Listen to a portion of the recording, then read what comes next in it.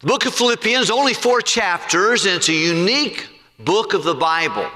Its theme is joy. 19 times the subject of joy or rejoicing is mentioned in these 4 chapters. Double that, 40 times, the person of Jesus is mentioned. What do you think that tells us? Where Jesus, there is joy. Somebody who focuses on Jesus usually has the joy of the Lord. And I hope that's you, and I hope that's me. I hope our neighbors, our friends, our relatives, our loved ones, the people that live in our house would know that my dad, my mom, my grandma, my grandpa, my children, my brother and my sister, they have joy. I think joy is a missing element in many Christians' lives. Don't let it be missing in your life. Paul said, I want to finish my course with joy. Whatever it is you finish, however you finish, you got to finish with the joy of the Lord, and the joy of the Lord will give us our strength. Chapter 4, verse number 4 is the theme verse, and you're familiar with it, but let's read it together. Philippians chapter 4 and verse number 4. Are you ready? Let's read it together. Everyone, rejoice. Verse 5 says, let your moderation be known to all men. The Lord is at hand. When He's in charge and He's at the steering wheel, we can be comfortable and we can have the joy of the Lord. Let's look real quick at the outline of the book. But before we do, let me give you a little bit of background. If you want to find out where the church of Philippi was started, it was in Acts chapter 16. It would be a good read for you tonight when you go home. You're thinking about something to read. Read the book of Acts in one chapter, chapter 16. The Apostle Paul's on his second missionary journey. He has gone on one journey already, and he and Barnabas have been friends for probably 13 years, but they had been sent out of the church of Antioch on purpose to go to the ends of the earth, to go to the Gentile people. Paul would make it his protocol. He would go to a city, and he would go to the Jew first, and go to the synagogue and try to share the gospel with them. And then he would launch from that to go into the Gentile people. Well, in the second missionary journey, he goes to Lystra, and he's got a new partner. Barnabas and him had separated. Barnabas took his nephew, John Mark. They went on to Cyprus, and Paul and Silas came together, and they started going. They went by the city of Lystra, and in Lystra they found a young man that had been saved, no doubt, on his first journey there. You know what happened in Lystra on Paul's first time there? Yeah, that's where he was stoned and left for dead outside the city. Probably Timothy, as a young teenager, 13, 14 years old, probably saw Paul resurrect and get up, and he was probably standing there with his grandmother, his grandmother Lois and his mother Eunice, and he got saved in that thing. Now, he had a Greek father, and his Greek dad would probably teach him about Aristotle and Socrates and Plato, and he would teach him a lot of Greek stuff. And his mom and dad, his mother and his grandmother taught him about Moses and Elijah and the Ten Commandments. They were Christians. They were Jews, and Dad was a Greek. But that young man, when the time that Paul went the first time, came back, he had a good testimony of all the church families in the region of Lystra. People had taken note that this kid wasn't just an average kid. This kid loved the Lord. And he had a good testimony, and Paul saw it, and he probably went to his mom and his grandma and said, hey, listen, can I take him on me? I'm going to go to the next place. And Paul left out wanting to go to Bithynia, and God would wanted to go to Asia. God would let him go. The Holy Spirit said no. He said, where do you want me to go? And God gave him a Macedonian call. God gave him a vision of a man in Macedonia. That's Philippi. That's Berea. That's Thessalonica. That said, come over and help us. And boy, when God gave Paul the vision, then the next verse says, and we essayed to go to Macedonia. It's a beautiful thing, is that God uses the leadership of one and the fellowship of many to get things accomplished. And so they went to Philippi. That's where they went to the town, and there was Silas and Paul and Timothy. I think that Dr. Luke also joined them in the city of Philippi. He either was from Philippi or that's where the journey began with him. And of course, Luke wrote the book of Luke. He wrote the book of Acts. And he's a very good, the longest books of our New Testament are Luke and Acts. And because he's very thorough, very detailed, he's a teacher. He didn't preach any messages, but he was very good. He interviewed lots of eyewitnesses, and he says, I have perfect knowledge. He goes, I think I understand what happened from the very beginning. That's where we had the clearest story of the birth of Jesus, Luke chapter 1 and 2, because Luke did a lot of investigative work under the inspiration of the Holy Spirit of God. But he also became Paul's constant physician and companion. Paul had no doubt some physical issues and some challenges. If you had been beaten as many times as he'd been beaten, you'd have physical problems too. And may have had some eye issues and some situations. Some people believe he struggled with depression. I don't know what his thorn in the flesh is. He asked God to take it away, and the Bible's very clear in 2 Corinthians that God says, no, I don't think I'm going to take it away. I think I just need to exchange your desire for my grace. And he said, well, my grace is sufficient. I'll glory in the difficulties, the infirmities I have, that Christ might be glorified in me and the gospel might be preached. Well, when he walked into Philippi, there was no synagogue. Usually we go to the synagogue, but to have a synagogue, you needed to have at least 10 Jewish families. And that was the foundation of a synagogue, so probably there wasn't a synagogue in the city of Philippi. But if you didn't have a synagogue, it would be normal for Jewish people to go to a body of water, whether it be a lake or a river, they would go.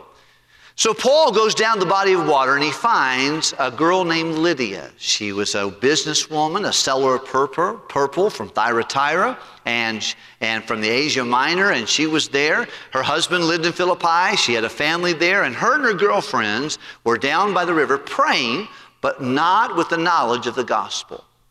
And Paul had the joy to lead them to the Lord Jesus Christ. And while he stayed in that city, other people began to come to know Christ as their Savior. And one demon-possessed damsel would go around and follow him around and say, these are the servants of the Most High God who bring to us the way of salvation. She was demon-possessed. She was a fortune teller. And her gifts were being prostituted by men who would get money. They would say, hey, you can tell your fortune. Well, okay, tell her. Well, you have to give me some money. And they would give money, and she would tell the fortune, but it would be demonically induced. And so she was giving them unwanted advertisement. And everywhere they went, she would show up. When they would try to study the Bible, she would show up. When they would try to witness someone, she would come and aggravate. And boy, I've seen that happen sometimes when I'm soul winning and trying to do something important. There's just some aggravations that happen. People come and people ask dumb questions. I've been discipling people, and then I have someone from a different religion come and want to start arguing with me at the table. I said, I didn't ask you to come see me. I'm witnessing to this person right here, but they'll just come, and I think that Satan aggravates people and causes things, and horns blow, and babies cry, and dogs bark, and all phones ring. All kinds of things happen whenever you're trying to do the work of the Lord. And this girl kept showing up in the bad places. And after many days, and this is something I think is important for all of us to understand, is that sometimes we're real quick on the trigger. But I think Paul, in his wisdom and also the Holy Spirit's help, understood that he could pull the trigger on that first day and that second day, but after many days of putting up with this frustration, aggravating, demonically possessed damsel, he finally said, all right, enough's enough. In the name of the Lord Jesus Christ, you come out of her. Well, the demon came out and the girl was happy. But so did the possession that came out, so did the ability to tell fortunes, and the guys who were prostituting her gifts were not happy. It hit them in the pocketbook, and they went down to the police station. They stirred up the magistrates, and they said, these guys come here, they're messing up everything in Philippi. All they were messing up is their income. That's all they were messing up. But they got everybody all riled up, and they grabbed them. They brought them down to the city hall. They pulled their clothes off of them. They beat them. And then they sent them down to the jail. The jailer thought he had some hardened criminals. He put them in the inner prison. He didn't know who he was dealing with, but he was all caught up in it. And he put them in there in stocks and bonds and in chains and right in the middle. And he realized after a while, I don't think these guys are quite the hardened criminals, because they were praying and they were singing and they were gracious and kind. They weren't cussing him. And at midnight, an earthquake came, and of course you know the story, many of you do. where the earthquake came and all their freedom came with the chains coming off, the doors opening. And he thought, either they're going to kill me tonight or I'm going to get killed tomorrow morning when my boss shows up and there's no prisoners here. If you're going to take care of prisoners, your life depended upon it. And so he was going to kill himself, or so Paul thought. And of course, it's the middle of the night. And if he cries out, "Do thyself no harm. Don't hurt yourself. We're still here." And he went in and he brought them out of the prison. And when he brought them out to where his guard shack was, he says, "Sirs, what must I do to be saved?" And they said, "Well, believe in the Lord Jesus Christ, you can be saved. Your whole house can be saved." So speaking of the house, I live right down the street here. Let's go. And he went down there. And there they took water and heated it up and took care and washed their wounds. He introduced them to the family. The family got saved. And that night, the same hour of the night after they got saved, they got baptized. And then, of course, Paul had to leave the next day. He spent a little time at Lydia's house after the magistrates came down. He said, "Not so fast. We're Roman citizens, and you beat us without a trial. We got papers. You can't do that." And they found out. They came down. I think he got some of his mission support out of that situation. I think he probably got some money, some lunch money. "How much will it take for you not to tell Rome about this?" And he said, "I don't know. How much do you think it needs to take?" I don't know. That's in between the lines there. But I imagine there was some money exchange and given. And Paul goes down to Lydia's house. They enjoy a meal and they make their way over to Thessalonica. Well, when they get to Thessalonica, the Bible says they were there 3 Sabbath days. So it's either, that's 3 times 7, 21 days, less than a month. They're there. And 2 times back to back, the church of Philippi got together. That little group, Lydia, her husband, the damsel, the Philippian jailer and his family. When they got together, they said, "You know what? Paul's good at making tents, but he's better at preaching the gospel. Why don't we do this? Why don't we get some money together, get a care package, you bring stuff from your house, and we'll send someone over there 25, 30 miles. 2 times in 3 weeks, they went and they brought him missionary support. So he would not have to work when he went over there. He could use his time to preach the gospel. That's why we take our missions offering. We get that from that church right there. Matter of fact, the church was a happy church. It was a church of rejoicing. They had well done. They did the right thing. They were rare. He said, "No other church did this, but you only." He said, all the other churches, we gave them the gospel. They appreciated that, but they never gave us money. They never supported us for the next place. You're the only church that did that. And he said, you didn't just do it one time. You did it once and again. In just a short few minutes after we left you, a few weeks after we left you, you kept on giving, and you've done it many times in our ministry. And Paul showed them that. He said, because of that, my goodness, there's fruit in your account. I'm full. I have all that I need to keep on doing the gospel work. He said, because you've given to me, the heart of God is rejoiced, and it's a sweet-smelling savor in the nostrils of God. And my God shall supply all your... He said, because you've given, God's going to help you. He's going to help you when you have a need. This is one of the reasons Pastor has no qualms with asking us to give to world evangelization. But I think it's when we give that God begins to meet our needs, not just financial needs, emotional needs. No needs when we're lonely, when we're frustrated, needs when we need to resist Satan. I find oftentimes people who get in sin have stopped giving a long time ago. Honestly, they don't tithe. They don't give to the missions. And I'm not saying you do that and you can do what you want to do, but I find it's a protection. Where your treasure is, there your marriages that are strong are marriages that give to each other. You're having a hard time with your marriage, start investing in your marriage and your heart will stay there.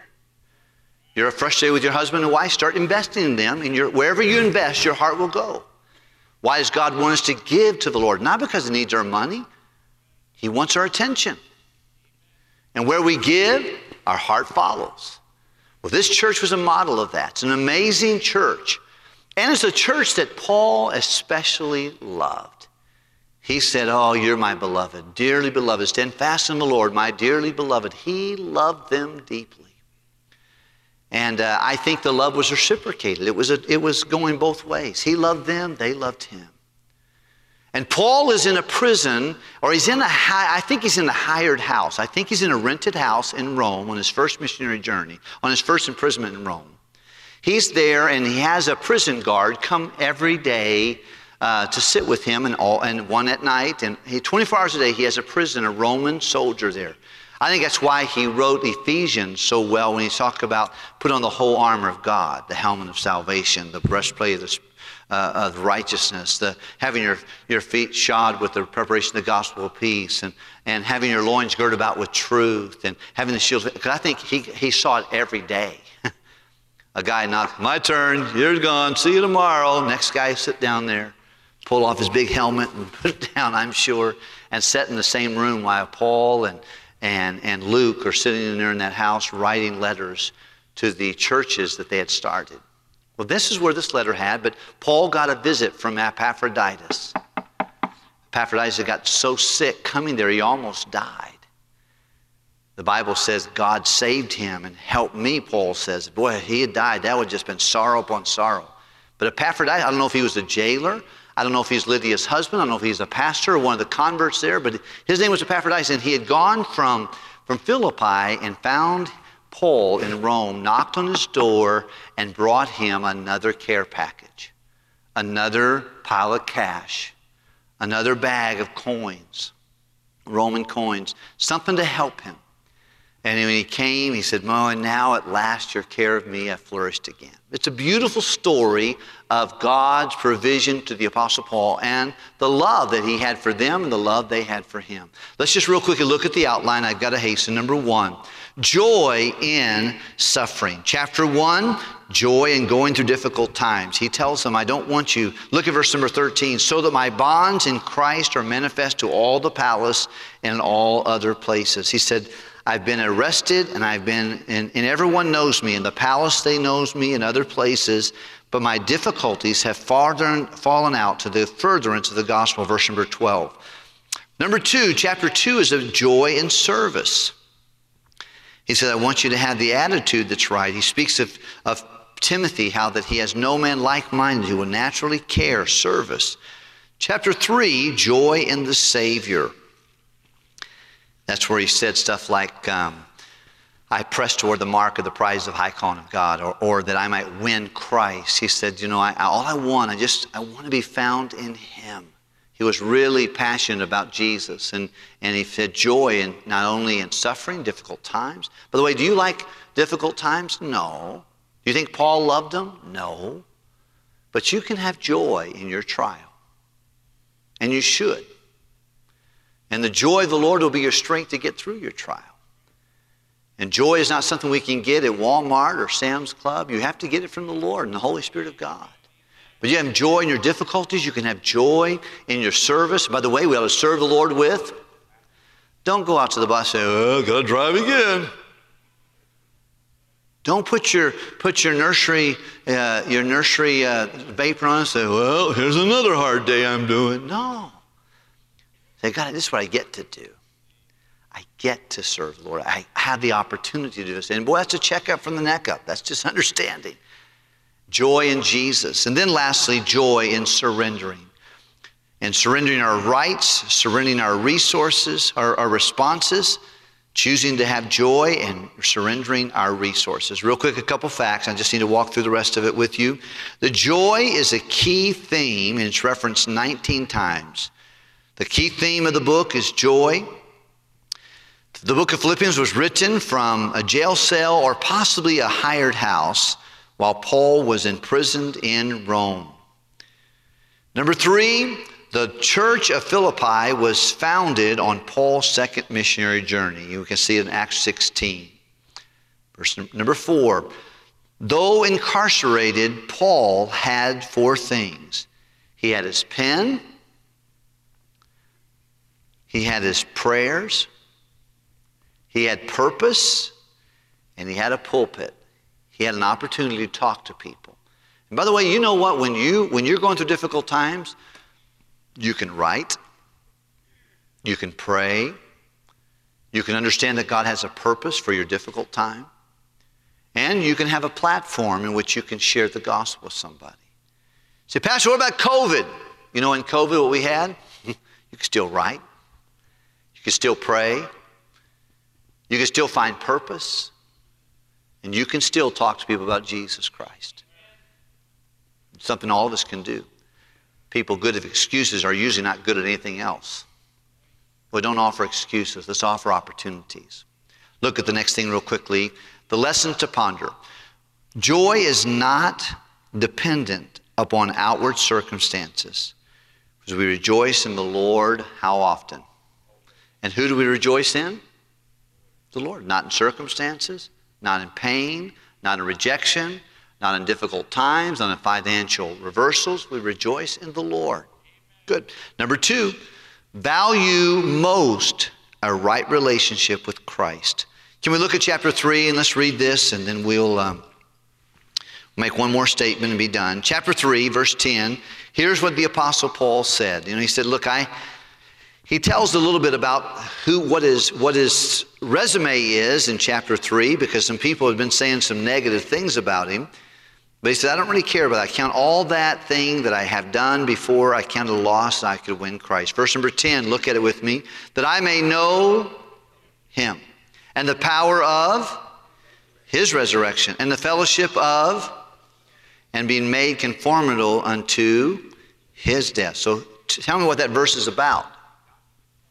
Yeah, it's about the gospel and it's about the person of Jesus. He said, I'm not looking for a pat in the back. I'm not looking for affirmation. I'm looking for Jesus, that I might know him. Look at verse number 11. The Bible says, if by any means I might attain to the resurrection of the dead, as though I had already attained, either were already perfect, but I follow after, that I may be apprehended, that I may apprehend that which also I am apprehended of Christ Jesus. Brethren, I count not myself to have apprehended. I have not arrived. But this one thing I do. Boy, it'd be good if all of us got good at one thing, and that's pursuing Jesus. Forgetting the things which are behind and reaching forth to those things which are before. Read verse 14 with me. I press toward the mark of the prize of the high calling of God. Very good. He said, I'm just trying to do one thing. I want to please him.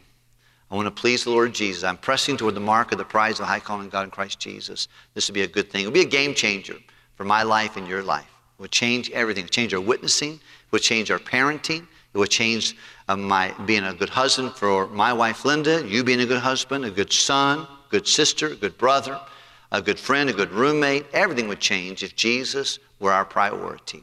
And then the last thing it says here is learn contentment. Learn contentment. Chapter 4, verse 11, and this is our last verse we'll look at it. Look at it if you would, please. And of course, he received the gift from Epaphroditus. He's very happy. But he says, it's not because I speak in respect of wants. Not like that I have to have your gift. Because I've learned, for I have learned in whatsoever state or situation I'm in, therewith to be. Are you a contented person this evening? Do you say, I would be happy if you had 1, 2, 3, A, B, C, X, Y, Z, whatever? Are you a contented person? The Bible says godliness with is great gain.